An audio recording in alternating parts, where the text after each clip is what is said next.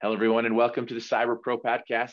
5 questions in under 9 minutes because hackers never sleep. Super excited to have a two-service veteran on the show today. Mark, question number one, who are you and what do you do? Hi. Yeah, Mark Ramsey. I'm a cybersecurity expert. I've been in some form of data security for the past 18, 19 years. I've started out when it was just data security and progressed now to leading three global companies in their role in cybersecurity, getting compliance and the like. And right now I'm basically with the pandemic hitting and stuff, I've didn't want to travel that much anymore. So I've been offering my services to companies as a virtual CISO, helping them understand what their risks are, especially with the new remote atmosphere that's out there. So I also have been a professor at a local university here, teaching security courses. We just started a master's program in cybersecurity, which I teach all the courses in. And I'm also president of the local chapter of Infragard. It's a FBI-based organization that has chapters across the country, and it's a way for the FBI to share with local businesses what they're seeing, and a way for businesses to share with the FBI of what's going on in New York that you can expect is probably going to hit Connecticut or California or the like. So I stay busy. I enjoy it, and I love cybersecurity. It's ever changing, but in the root core, it's still the same thing. It's still the good guys versus the bad guys, and who gets the best tool quicker and gets it out there and stops it. Wonderful. So let's take that. Let's dig down that rabbit hole a little bit. And why do you love being a cybersecurity expert? Because it's one of those jobs where it's never the same. Each day you go to work, there's a new threat. There's a new thing that you have to start thinking about. You work with the business because obviously they are trying to really grow the business, and they hear what new technologies they want to use. So as a cybersecurity expert, you need to be up on those. You need to understand what the risks are and work with them. You can't tell them no. You just got to tell them, okay, yes, I understand it's a good technology, and here's how we would protect our company and your customers with to prevent or to lower the risk of something bad happening with the data, especially with all the new compliance laws that are in place today across this country and across the world. Compliance. I shake my head. That's such a heavy conversation. We definitely will have to have a future talk about that. But other than compliance, and maybe this is the response that you have, we hear cybersecurity as a top concern. But what does that mean to you? What that means is who is getting access to your data? Do you know who they are? Do they have the right type access that they should have, and not more and not less?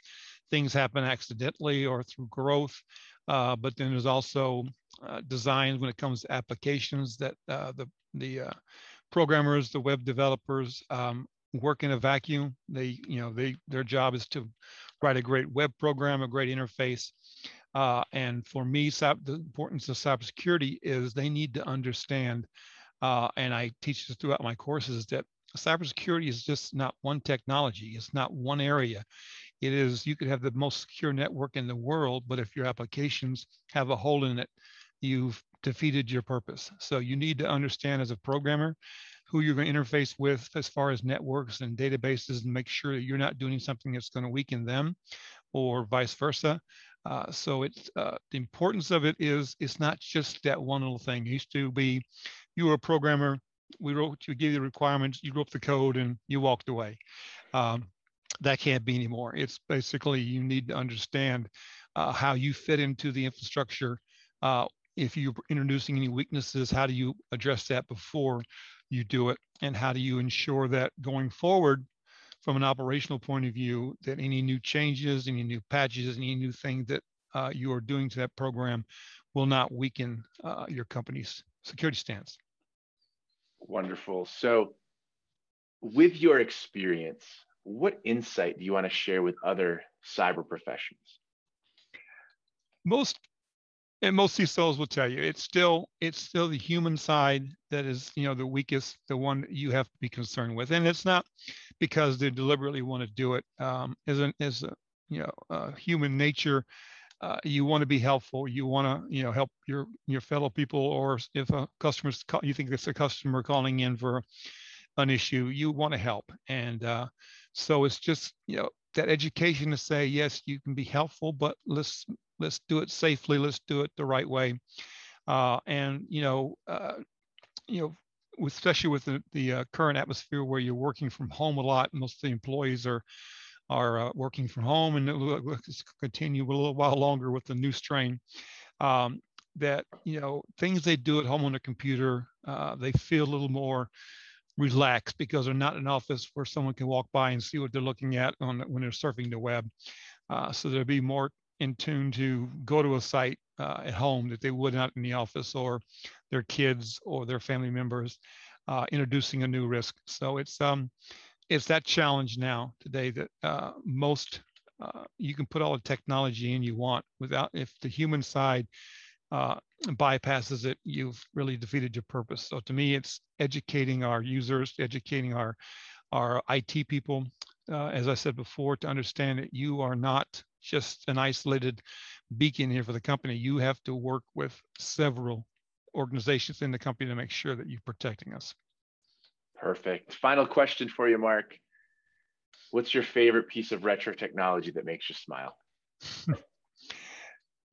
What makes me smile is back when I was at Pitney Bowes in the early days, when it was just data security. We were mainframe with all the wires inside the building, so there was no threat from the outside. And then they decided to go to the client server, and the business came up with this great idea to put their systems on a PC for their sales reps to build an order. Pitney Bowes does the mailing and scales for businesses' mail rooms, so they would, and they get very complicated, and so they would bring the laptop along and select all the stuff. So that meant putting our pricing, our marketing, all our data on this laptop. So if it got stolen, and that was before, it was like Windows 3.1, there was really no security on it whatsoever. So this company called PC Shield came out that I discovered that was amazing. You could lock it down to where only a program could access this data. A user could not. And I loved it. I thought it was great.